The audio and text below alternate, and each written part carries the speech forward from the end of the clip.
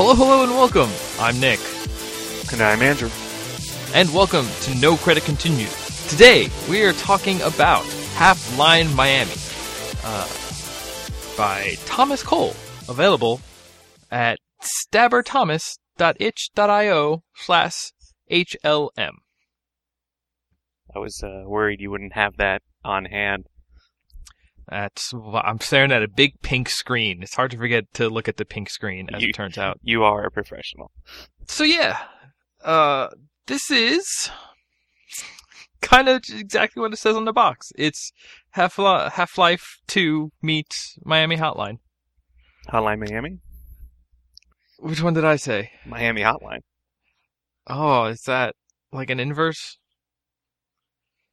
Well, I think Miami Hotline is like, $50 an hour. Talk to some old person. That makes sense. Somebody who sounds young, but you don't want to know what they look like. Yeah. Like I don't know, what's Macaulay Culkin sound like these days? Because I remember what he looks like young.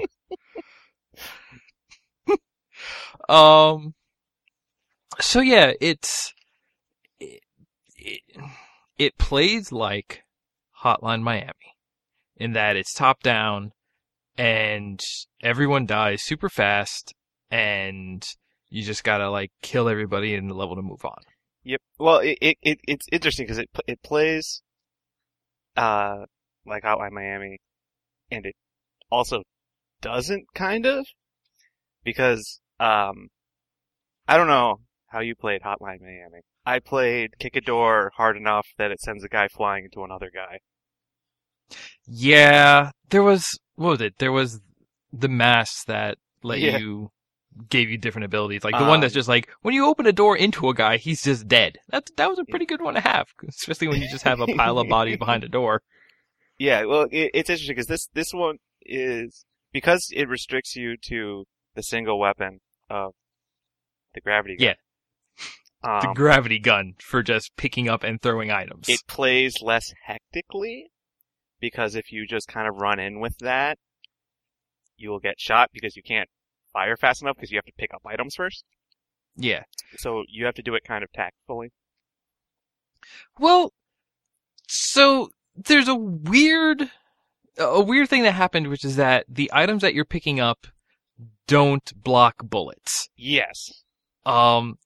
So recent release Galaxy, they kept it hidden until like a week before release, but the second half of that game, you transform into a robot and you do a very similar thing where it's a 2D game and you can like pull towards you, hang on to, and then throw objects out. Mm-hmm. But part of that is when you're holding an object, you can use it like a shield, and even if you're really stealthy, you can like keep it between you and the enemies and sort of stealth around that way. Yeah. This one kind of just ignores it. So if you have a giant crate directly between you and the enemy, you still take all of the bullets and the box ignores it. Yeah.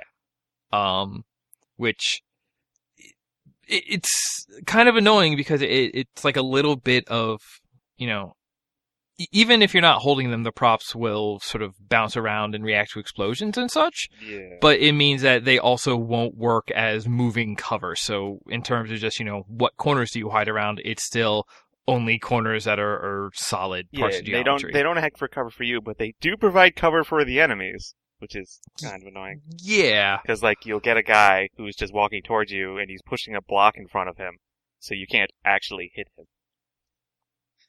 Yeah, or just if your first shot accidentally bounced off a wall and landed in front of him, now you gotta hope he walks around it to get a second shot on him. And though annoying, I did not actually see these as flaws as such.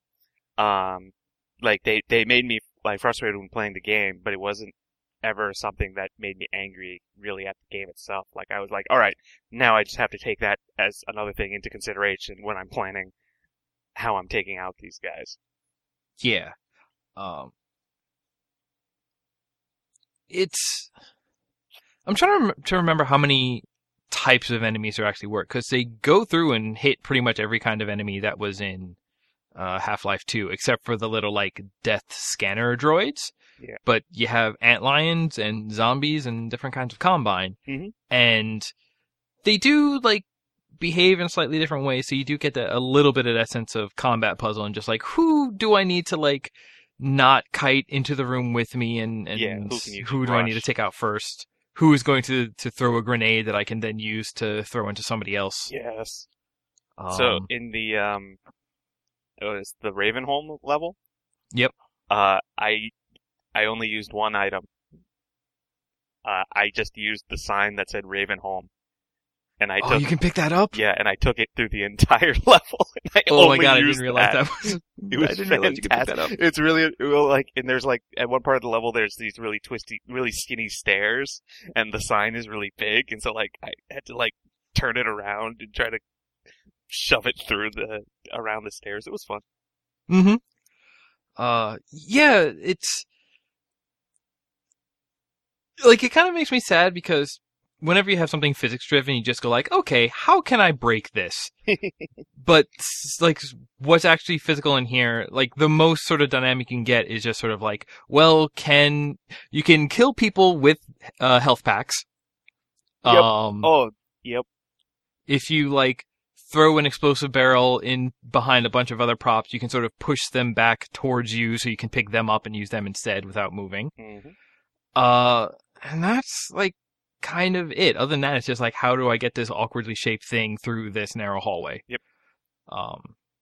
But what they did do is I felt this guy did a really good job of just making levels that felt like the Half-Life 2 levels, even though they were, obviously top-down 2D instead of full 3D. Oh yeah, because they were very like, you could tell where they were kind of from Half-Life 2, but they weren't like copies of it, because he did take into consideration level design for this game and how the mechanics work in this game. Yeah. But I have a funny feeling that for the maps, he sort of took a lot of the textures from Half-Life 2 and used them, which, I don't know, maybe speaks more to that game that, there's almost just like not a lot of reused textures through the game. They just said, no, this area needs to look completely different. But yeah, like just with some of the shapes and a lot of tone and, I don't know, I was walking through it just going like, yeah, this feels like I'm going through all the same areas of Half-Life 2 and not like some mockery of it. Yeah. And it is fun, I should say. I had fun with it. I do. It was nice. It was nice, challenging, relatively quick. Yeah. The final 2 levels made me actually quit and have to try again a couple of times. Yeah. But really just sort of that core mechanic of just like, find something to use and then nail somebody with it. When you hit somebody dead on, it's like, it's just really satisfying to just watch them just like I'm holding it, it's in your face. I nailed someone with a shotgun shell. Really? Yeah. I didn't mean to grab it. Like, he just shot me, I managed to get out of the way, and I was trying to grab something, the shotgun shell came to me, and I'm like, okay, and I hit him with it. Oh, that's awesome. I like hitting people with the folding chairs. Oh, yeah. There's one specific room in Nova Prospekt, like right at the beginning, where like you walk into a room with a bunch of tables and there's 2 dudes in the next room, and I just kind of just pick one up and just kept screaming, "Table for 2!" and just nailing them. And also, like, there are a couple of cases where if you get just the right angle, like you can bank something off of a wall and still kill a guy without scrubbing off too much speed. But yeah, like, and it's short. Like, it does get boiled down to like maybe 7 levels. Yep. There's like a starting and ending cutscene, if you want to call it that. It's a floating G-Man head, which I don't know. That's how I remember the G-Man. Yeah, that's pretty much what he do. And it would have been really cool if, like, maybe there was more to that. Like, just a couple more cutscenes in between. Like, what if there was a floating... Actually portraying the story kind of thing. Just a little bit. Mm-hmm. Have like I don't know, just the one doctor who you meet over and over in 2, just seeing his head in that style would have been really entertaining. Cause that's the thing, even though it is sort of the, locations and gravity gun of Half-Life 2, the whole rest of the game is just dripping Hotline Miami, from like the fonts and the neon pink and cyan colors to even the pause screen. Again, just like Galaxy did, it like does like a VCR is paused and it loses the tracking on the main image. Yeah, it's got the little tracking thing, and the options are like resume, rewind, and eject. Yeah. So it's nice little touches. It's like you get through it in maybe an hour, but it's a fun time, and it is actually just tight, well done. He went out and got a soundtrack by Sung, and soundtrack's really good. Yeah. It's not as... It doesn't drip as much as the Hotline Miami soundtrack did, but just being like a sort of like hot nightclub, a hot Vice nightclub, it's still got that sort of sound to it. It's really... Yeah. I actually want to pick that up, which I'll put a link to it in the show notes, since apparently you can pick that up on SoundCloud. Did you mess around with the level editor at all? So... Yeah, so the other thing about this game is it does come with a level editor, and he actually does a good job, like, making levels seems like it's really easy. I didn't have a chance to try and make one myself, but basically it's, you make a picture to be the background of the level, and then you bring it into Illustrator or something that can work with vector images, and you basically just create objects to denote the walls. And it just combines the bitmap image with the vector image to make your textures and geometry. Mm-hmm. So it seems like it's like really quick. And between GIMP and Inkscape, those are two like open source programs that you can do to just get right into it that are powerful and used for other things. But the way he's hosting them is he says like, here, go to this subreddit. And when you go there, it's actually, one guy made 2 maps based on Counter-Strike maps. And I played one of them, and hey, it was alright. And it does seem like maybe you could do something creative with, like making new enemy encounters and mixing things up a little bit. But for the most part, it seems like you kind of just end up with more of the same with a new layer of paint on it. Mm-hmm. But like I said, I didn't dig into it, so I don't know how much you can actually mess around with like object properties and like what is something interesting I can make. I don't know if you can actually do that.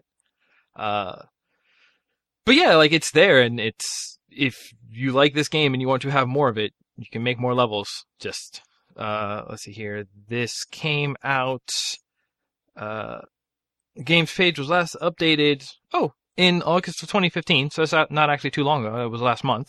Mm-hmm. So who knows, maybe if this gets a little more attention, a couple of people want to look at it, maybe there's more maps. If not, maybe you can make the maps. Indeed. Nailing people with a toilet is really satisfying. Yes. Just I just had fun, like, turning on the gravity gun and just seeing all the toilets just start moving toward me. Yeah, but you just be like, you, sir, today you are the toilet king. Fuck. Bump. So sad. The gravity gun itself is just such a satisfying weapon. Yeah, and like, so there are like more ties to Hotline Miami just in the way that it has like a combo meter based on kills. But it's also one of those things where like, there's only one kind of kill. It's hitting somebody with a heavy thing, but it is pretty satisfying. Like I don't want to go into too much about like, hey, what are some things you could do to make this game better? But hey, like Hotline Miami 2 could be really cool if you added just like different ways things behave when you throw them. But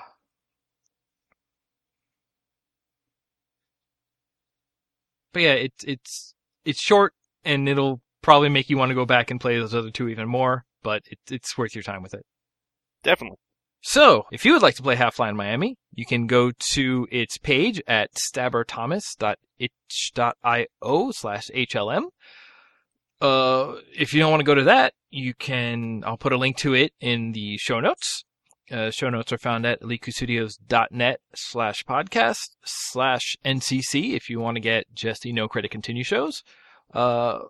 But you can also go there and check out our other podcasts, Orbiting the Ghost Planet, which is about Space Ghost, And what's the other one? Late Night Gaiden, which lately we're kind of just talking about Metal Gear. But I love Metal Gear.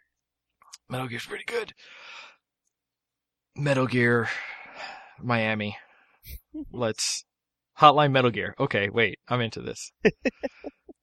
If there's anything you would like to hear us talk about, you can send us suggestions, feedback, whatever you want to podcast@elitestudios.net. You can also find us on Twitter @Eliteku. That's a good way to get a hold of us. And if you want to talk to everybody else about these episodes, you can go to facebook.com/Eliteku, and we're also on there. If you're already listening to this one, you're either streaming it through our site, or you already went to iTunes and just search for Eliteku, and you can find all of our stuff on there.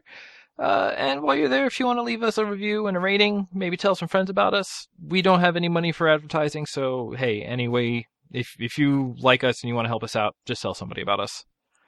All right, Andrew, thank you for joining me. Always a pleasure. And we will see you next time when we talk about another game. And until then, we just ask you to give credit 25 cents per play.